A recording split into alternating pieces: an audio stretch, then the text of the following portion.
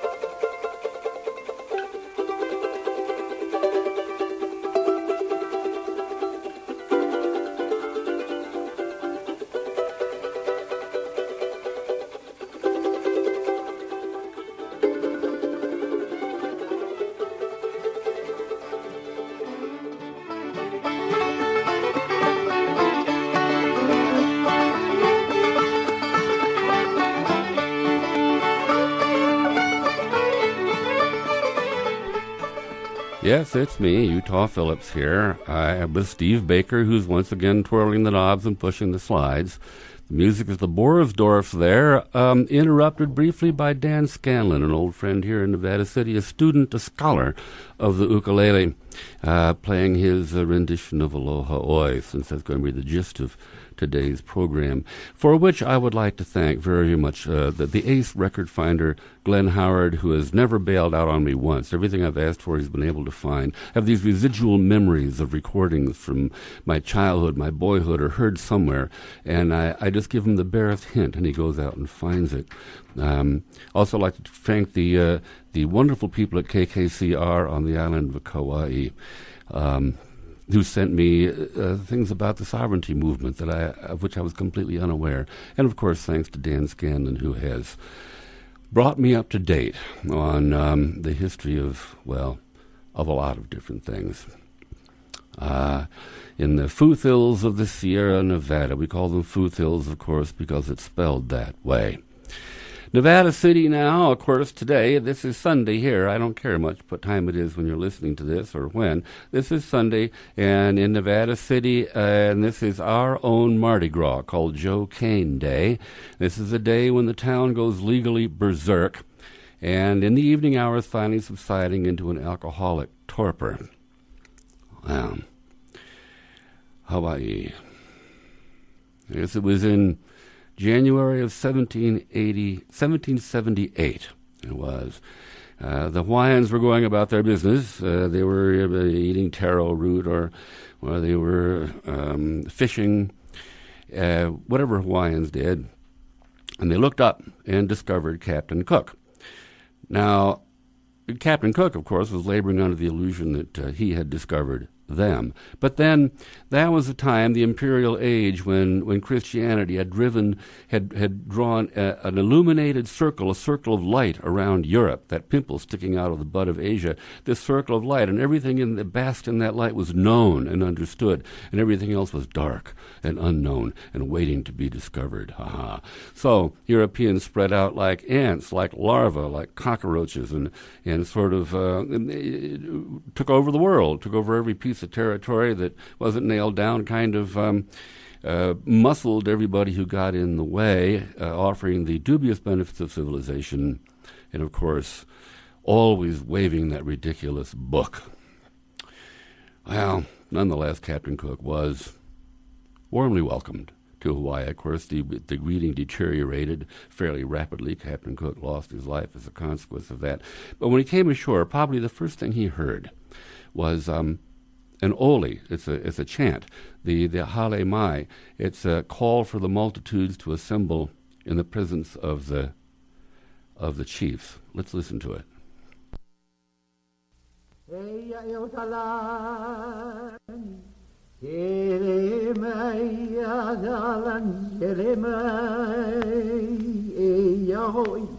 Adalani tele mai nei da wara inada ida I ola ve a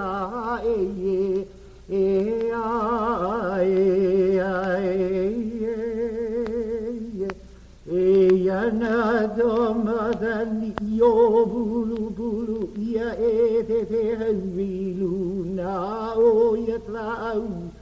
Ea e vidi mai o ea hoi no zaribine na nai o na ui o wa ia hoi o i de ao ai do to e tu e olo noa e olo e i e ia ua nei o do ui ei Doni ni a me do nai nai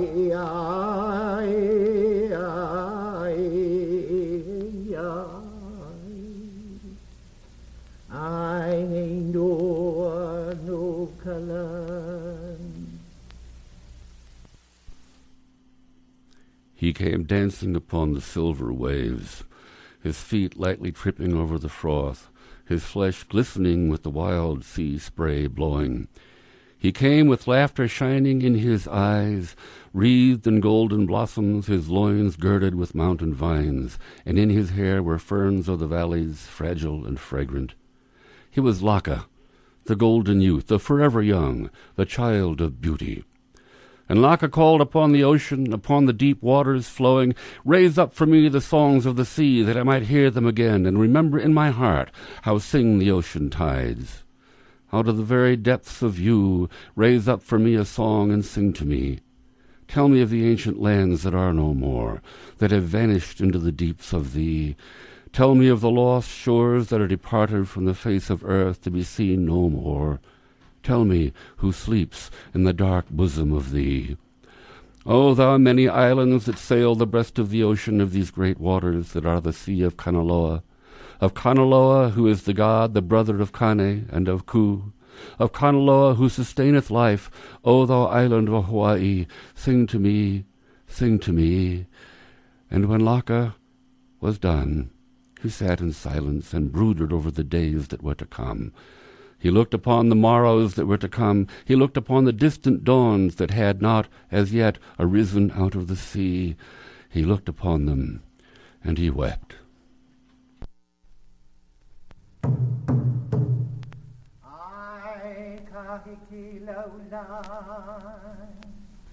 O tahi lau a nahi ammakatani ahane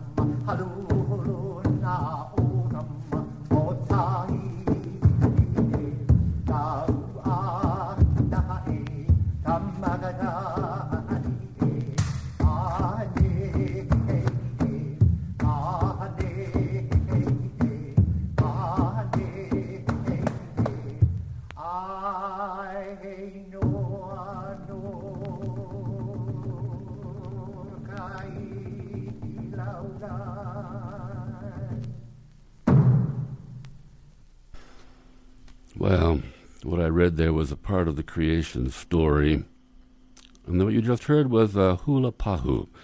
It's about the pillars that support the sky. Well, let's fast forward a little bit and find out what I've got to do with all this. Here's a kid during the Second World War, freezing in Dayton, Ohio. 3-4 feet of snow on the ground in a flat-top duplex. My father worked over at the Army Air Corps base. And a book falls into my hands from our little school library up in the center part of the village. And the book it attracted me. It had a palm tree on the front, which seemed exotic to me considering where I was. The name of the book was The Memory Room. It was by Don Blanding, called The Hawaii Poet. Well, he was not a real great poet. I'm sure he meant what he had to say, but it was a style of poetry that you wouldn't call great, but nonetheless did grip me in my situation. He wrote things like Hawaiian driftwood. Some of us drift to these shores on the trade winds, drift here to linger. The days slip along. Autumn and summer, the spring and the winter pass like the uncounted notes of a song. Some of our hearts find their roots and blossom, harder each day to depart if one lingers. Hours and days and the months and the seasons trickle like water and sand through our fingers. Don Blanding. But of course what arrested my attention in the book was the front piece, which was a photograph of Don Blanding in a double-breasted white Palm Beach suit, standing on the pontoon of one of those great China Clipper seaplanes, obviously getting ready to be transported to Manila and Yokohama and places too fierce to mention. Well, if you were a kid freezing in Dayton, Ohio during the Second World War, wouldn't that just tickle your imagination? One of my great dreams is still somehow to fly on a China Clipper across the Pacific. They had bunks on those things, and a galley for cooking food. Well, it was the romance, moving from the reality of Hawaii. I grew up with the myth of Hawaii, of the trade winds and the bending palm trees. I've told you before about my crystal set, lying in bed at night under the covers, so I couldn't be seen because I had a flashlight. And I had my crystal set with the antenna out through a hole in the screen hooked to an apple tree, and I would pop the cat hair around on that germanium crystal. You didn't know what you were going to get. There were little hills and valleys there. You didn't know what was going to come up. Occasionally, quite occasionally, I would pick up this program called Hawaii Calls or Hawaii Calling. I can't remember quite which one it was. And there would be this dim, crackly voice, and it would say something like, "And now from the veranda of the Royal Hawaiian Hotel overlooking the beach at Waikiki, we bring you," and then they would play the music of some prominent band that was playing in Hawaii, like this one.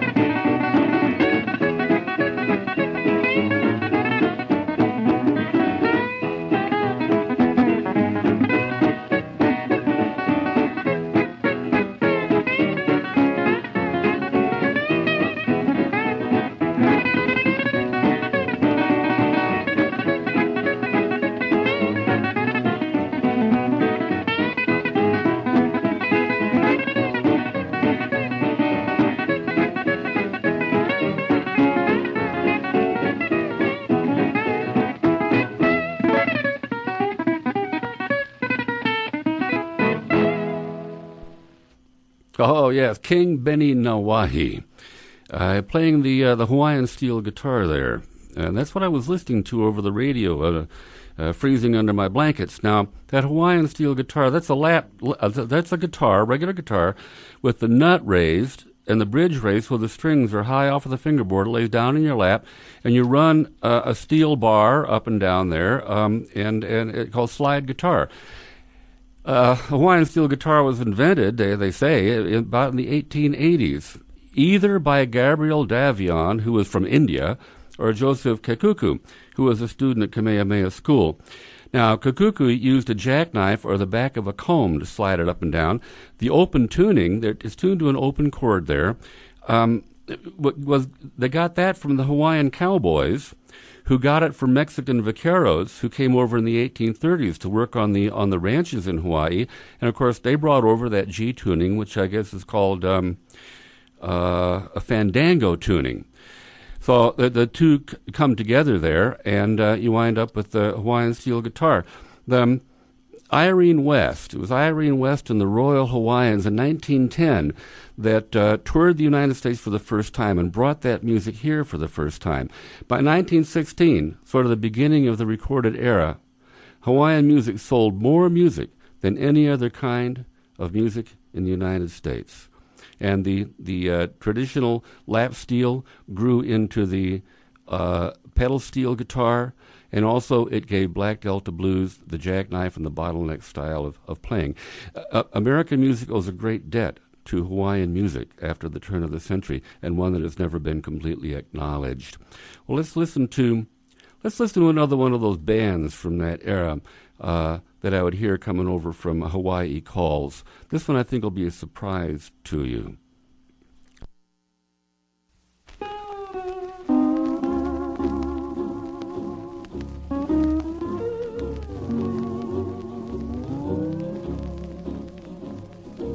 On a little bamboo bridge by the waters of Kalua, beneath Hawaiian skies, I fell in love with you. On a little bamboo bridge by the waters of Kalua, we found a paradise, oh paradise for two. While we were gazing in the water, the silvery ripples kissed the shore, and your reflections in the water seemed to say you'll be mine forevermore. On a little bamboo bridge by the waters of Kalua, you made my dreams come true, sweetheart, when I found you.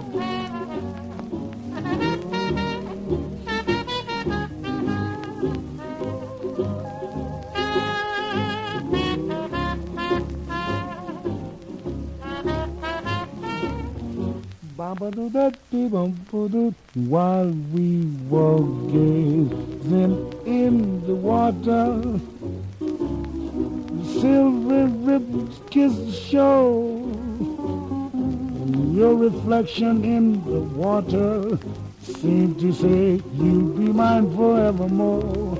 Oh, on the bamboo bridge by the waters of Kaluuya. You made my dreams come true, sweetheart, when I found you.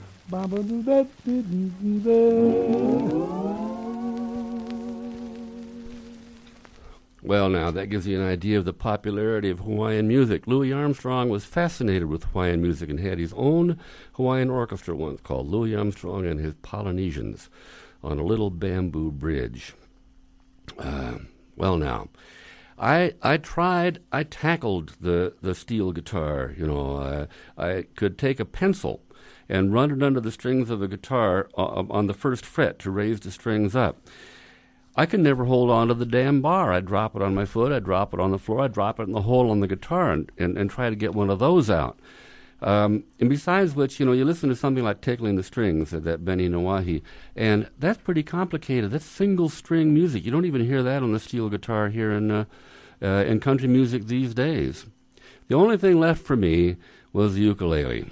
That seemed simpler, easy to tune, 4 strings. My dog has fleas. Ukulele. Again, an instrument from someplace else. 1879, it was Manuel Nunes. He was from the island of Madeira, Portuguese islands in the Atlantic. In 1879, he was an instrument maker. He migrated to Hawaii.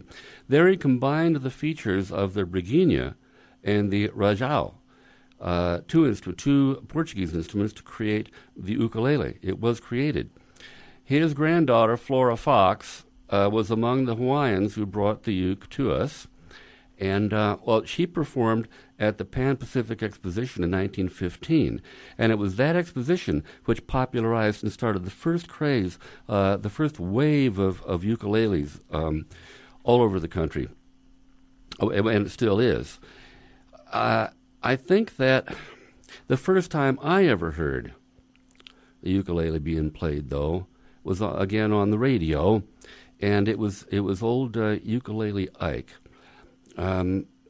Let's listen to probably the first song I ever heard played on the ukulele and sung. It was by Ukulele Ike. You're going to recognize this voice because it's the voice of Jiminy Cricket in the movie Pinocchio, the song of Old Hawaii.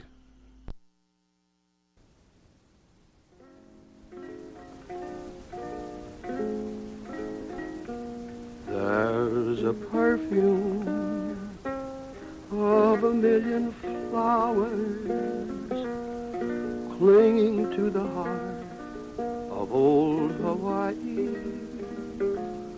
There's a rainbow following the showers, bringing me a part of old Hawaii.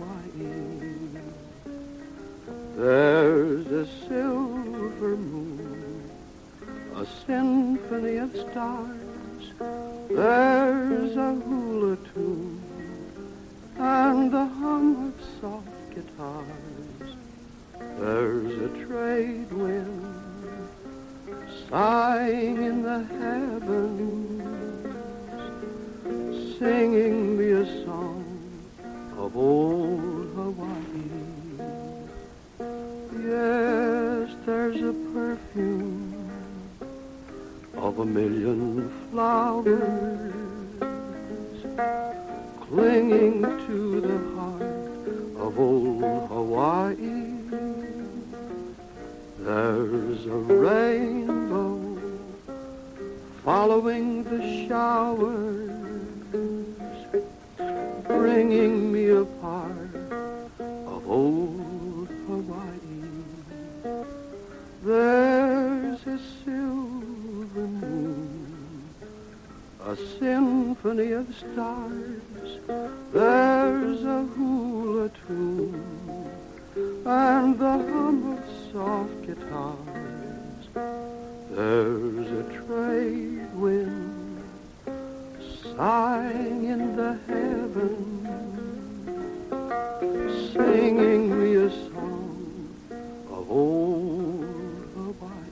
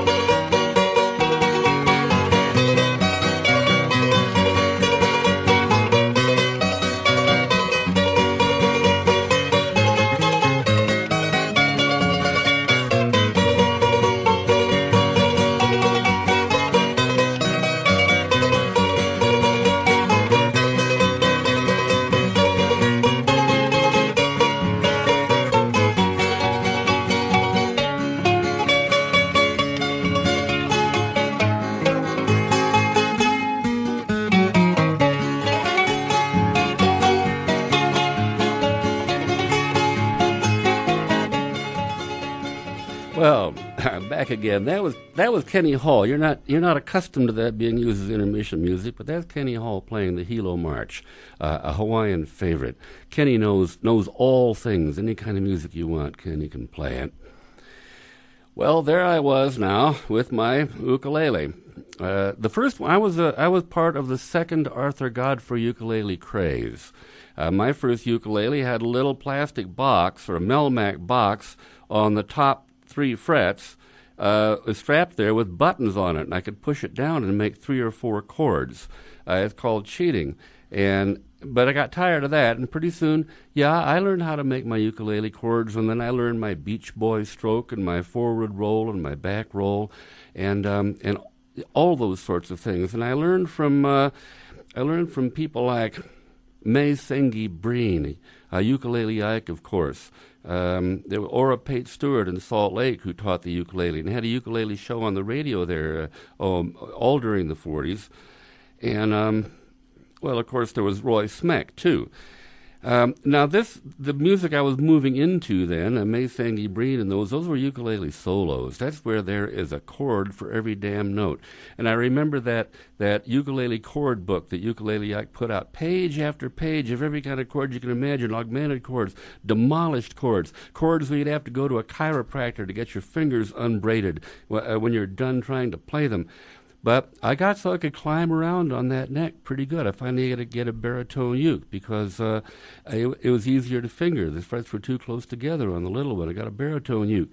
And I got pretty good on the Waltz You Saved for Me and Charmaine, a song from the First World War. But then all the ersatz Hawaiian music, Malahini Mele and Lovely Hula Hands, Mama Don't Want No Peas, No Rice, No Coconut Oil. Ha! I wanted ultimately to be able to play the ukulele like this. Alfredo Canopen on the beach at Waikiki.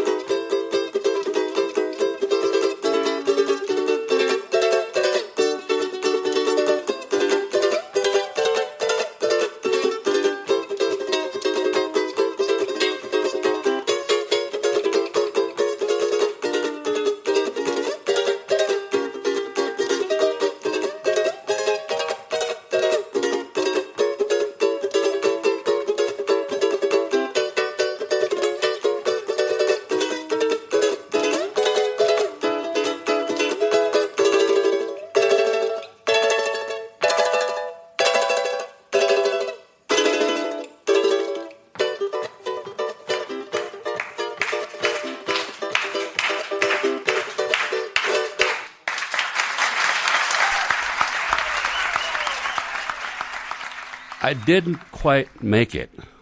I never got to where I could play it that fast or that accurately. Isn't that wonderful? Well, yeah, that was Alfredo Canopen on the beach at Waikiki.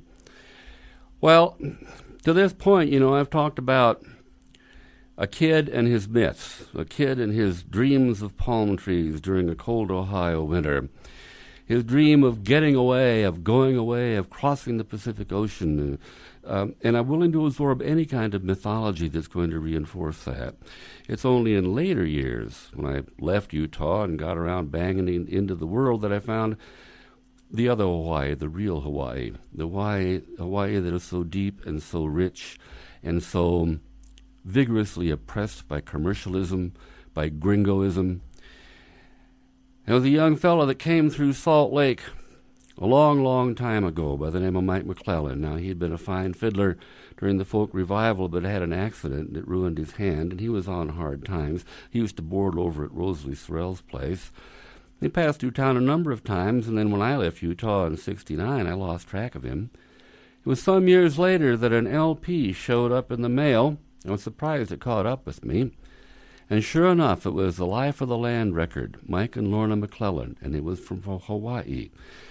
Part of the emerging ecology movement. This is in the 1970s.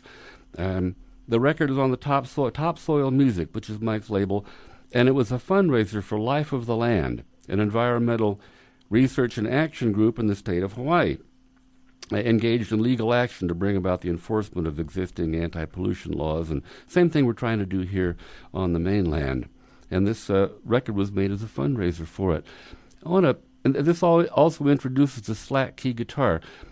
When I was going to youth camp, I've told you this before, hand to God, Jewish youth camp, Camp Eladim, at the Methodist College out for the summer. My camp counselor was a Japanese Hawaiian, Tetsuo Okada, who ran this French bakery up on 13th East called Piero's. And I said, I want to learn to play the guitar. And he gave me a guitar, but he tuned it into a slack key, tuned it into a Mauna G. And I thought that that's how a guitar was tuned.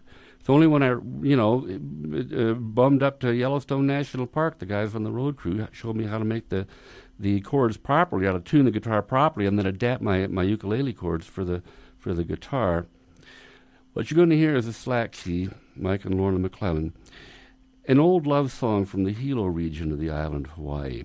The images in it are the u'u, or o'o bird, the yellow feathers found in the famous Hawaiian featherwork. Well, the bird was thought to be extinct everywhere, but in 1971, a pair was photographed in a nest on the Alakai region of the island of Kauai. Now, the causes of the bird's disappearance were the usual: disease, foreign disease, the destruction of environment by foreign plant-eating animals. Like, for instance, in 1961, the black-tailed deer was released on Kauai and was gradually gnawing its way toward the Alakai Peninsula. Now, I don't know if it made it. This record might be 20 years old. Somebody write me or call me and tell me if those birds have managed to propagate themselves. Anyway, Mike and Lorna McClellan, the Life of the Land record. Let's listen to Manuo'o.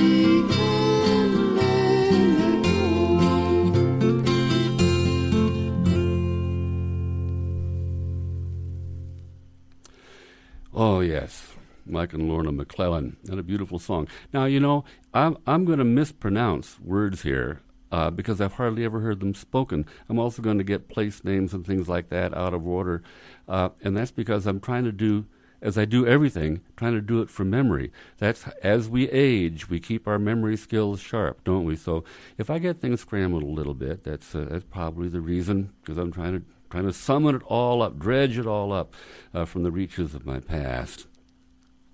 I always thought I was a fairly astute political observer. I read the alternative press. I always listen to the alternative radio, of course, community stations wherever I've been in the country. And I thought I was pretty well caught up on movements. It's only lately that, mainly because of Erica Wilcox on Kauai, that I discovered the reinstated government of the Kingdom of Hawaii, that there is a reinstated government. You can find out about them, by the way, at their website, www.reinstated.org. Yeah, the government never gave up. You know, when the place was conquered, actually, through a coup in 1893, the government was simply in exile. It was taken over illegally. But they did reconstitute a new government. I have the Constitution in hand here. The preamble: whereas the Kingdom of Hawaii, having been in exile for 107 years due to an unlawful overthrow of its government de jure, has exercised perfect right to reestablish its proper station as an independent nation within the community of nations. So yes, they have created a government. I last week sat down and picked up the phone and I called Hawaii, and I had the opportunity to speak to and to interview Mr. Henry Noah, who's the communications director for the reinstated government of Hawaii. Well, now, I think what I would like, first of all, Mr. Noah, some background on, some historical background from, say, Kamehameha III and the first Constitution in 1840 to annexation in 1896. Could you fill us in on that? Sure. Well, I think, first of all, what we need to understand is Hawaii was once an independent nation. Unfortunately, in 1893, several United States citizens who were a part of the United States and also citizens that was naturalized into Hawaii's country decided that they wanted to take total control over the islands. And in turn, what they did was they overthrew our monarchy, you know, and that was our sovereignty also. And at the time, it was Queen Liliuokalani who was in charge. And since that period of time, we, the Aboriginal people here, have been trying to restore our sovereignty and regain our independence. It has been difficult, only because that America certainly is a powerful nation, and we have found it quite difficult in trying to work matters out. But what happened is that in 1993, United States Congress and the President of the United States signed an apology resolution, a joint resolution. And that triggered the efforts on behalf of our Aboriginal people here to reinstate that inherent sovereignty that was never relinquished. And this is mentioned in that document. I think it would be useful for our listeners for me to cite a paragraph from that. Sure. From Public Law Number 103-150, the indigenous Hawaiian people never directly relinquished their claims to their inherent sovereignty as a people over their national lands to the United States, either through their monarchy or through a plebiscite or referendum, unquote. And that, of course, was the law that was signed by President Bill Clinton. So they acknowledge it. Just like, wasn't it President Grover Cleveland who told Congress that the takeover was illegal? That's correct. So that was the genesis, then, of the reinstatement movement, was the public law. That's correct. Well, actually, you got to realize that the process started on the day of the overthrow. But we didn't get the support from United States Congress or the President to assist us. You got to realize that we're not a big population. We're not a big nation, and it took time to mature. And what ended up happening after the apology bill is that it only heightened the awareness. It finally gave public recognition as to what really happened in Hawaii and how the inherent sovereignty has that natural right to reinstate itself, to begin the process to restore its political authority over the islands, and to begin reinstating other independent facets of a government. So what we have been doing since 1993 is that we have been constructing and setting down our reinstated Hawaiian government. Which includes a legislative body and a judiciary and so on, executive branch. We definitely had to fulfill some of the basic requirements of being a nation, and one of it was we began a citizenship drive,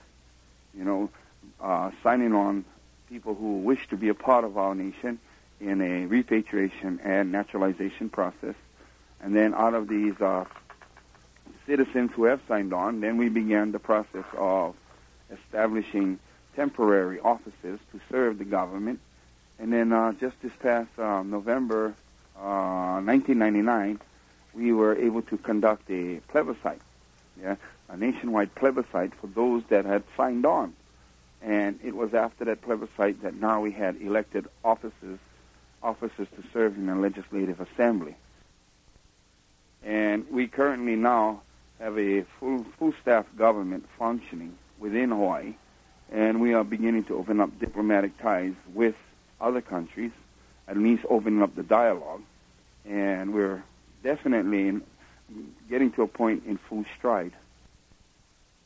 What kind of statement, since the struggle that you've been going through is so obscured and has such a low profile in American mass media, now you're talking to a whole collection of community radio stations all over the United States. What statement would you make to the listeners of those about the struggle? What can we do to assist in this effort?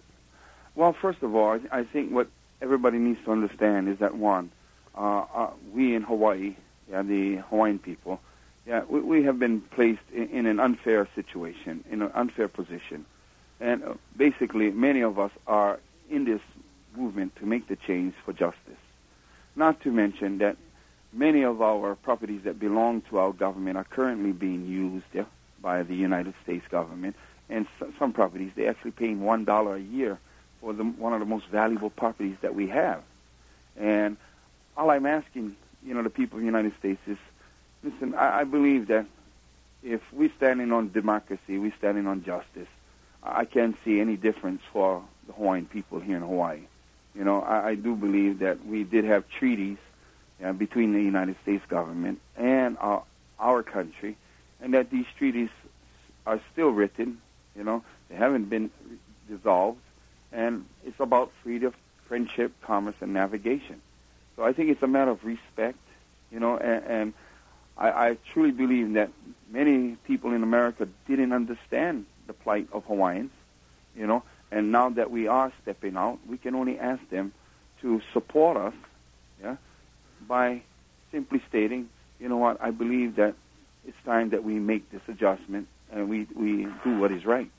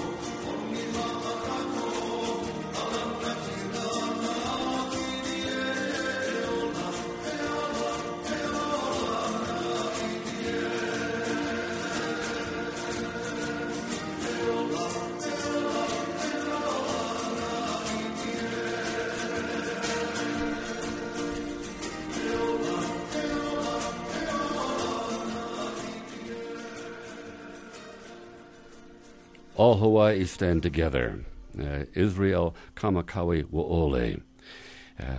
One of many sovereignty songs that were sent to me by the radio station KKCR in Kauai. Well, I want to thank you very much for letting me wander through my own recollections from the deep past up to the present, taking my own path as I always do. I'd like to fade this out on perhaps my favorite of the Hawaiian melodies, Mark Nelson and Isa Le'i.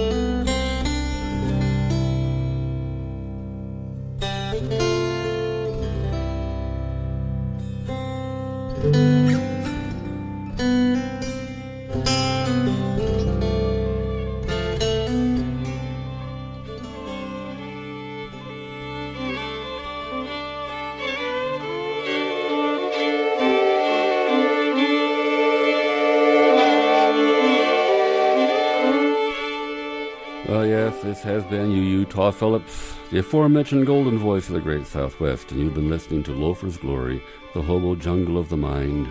Mahalo.